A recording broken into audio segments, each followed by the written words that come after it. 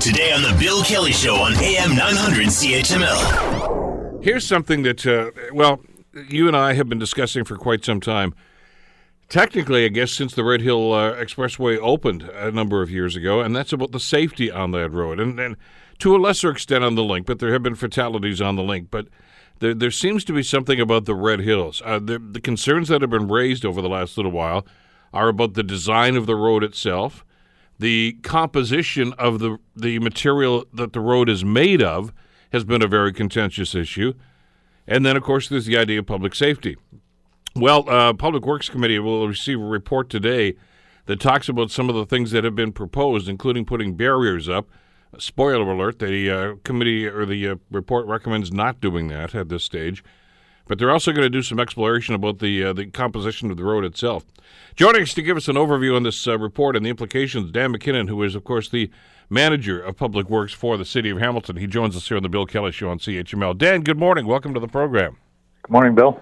Let's talk a little bit about what's going to be in this report. This is actually pretty wide-ranging, and I'll talk about the composition of the asphalt, I guess, that we're using here, because I know that there's a particular focus on that. But some of the other safety issues that Public Works has been dealing with over the last little while, Dan, including a number of public delegations that were asking for things. Have you done the assessment on all of those?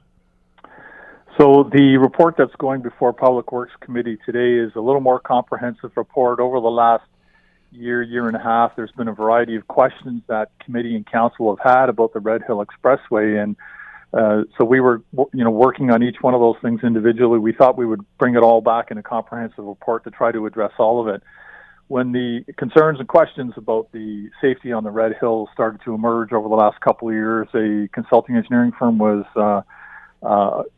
obtained to come in and have a look at the Red Hill. They produced a report a few years ago with a number of recommendations. We've been working towards implementing those recommendations, and so I would say what today is really just an update on a lot of the work that has been ongoing, and then any new pieces of work that we felt needed to be put on the table and just brought forward to committee in a comprehensive way.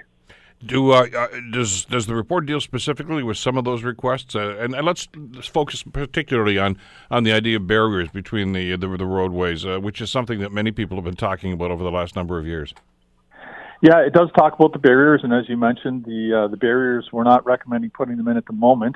One of the things that, intuitively, people will understand that the barriers will stop crossover collisions. There's no question about that.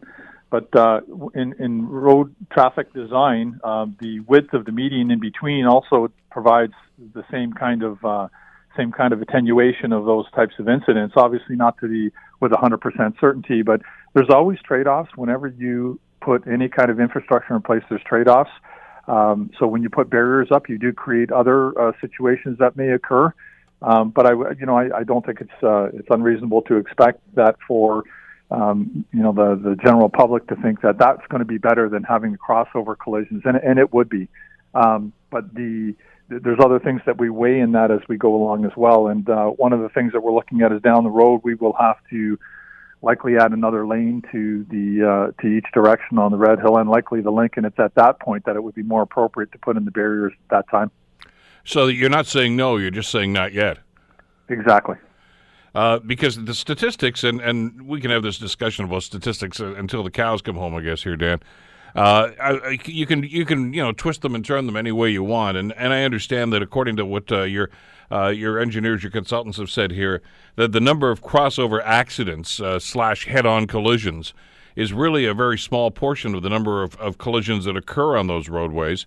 You can read that either way you want, but the fact is that when one of them does occur, there's a 50-50 chance of fatalities, which would tend to send a message to me that there is a sense of urgency here. Well, there's no question, and I'm not a traffic engineer by training, but I could tell you that there's been a lot of scrutiny and a lot of analysis on this piece of roadway, and I think one of the things that maybe we can do a better job of is just trying to demonstrate context. So in context of other freeway sections around the province that are similar to this one, our numbers are not excessive. As a matter of fact, I think they're a little bit on the low side. That doesn't bring any comfort to anybody who has had a loved one either injured or killed in those situations, and we are certainly sensitive to that. But that really just I think, highlights, what traffic engineering is all about. It's all about trying to avoid collisions and trying to minimize injury and death with the design of our roadways. So in the context of, say, provincially and other freeways that are similar to this, the numbers, they're not out of whack. And but again, that doesn't mean we shouldn't continue to look at it and continue to analyze and figure out better ways to make it more safe. Want to hear more? Download the podcast on iTunes or Google Play and listen to The Bill Kelly Show weekdays from 9 to noon on AM 900 CHML.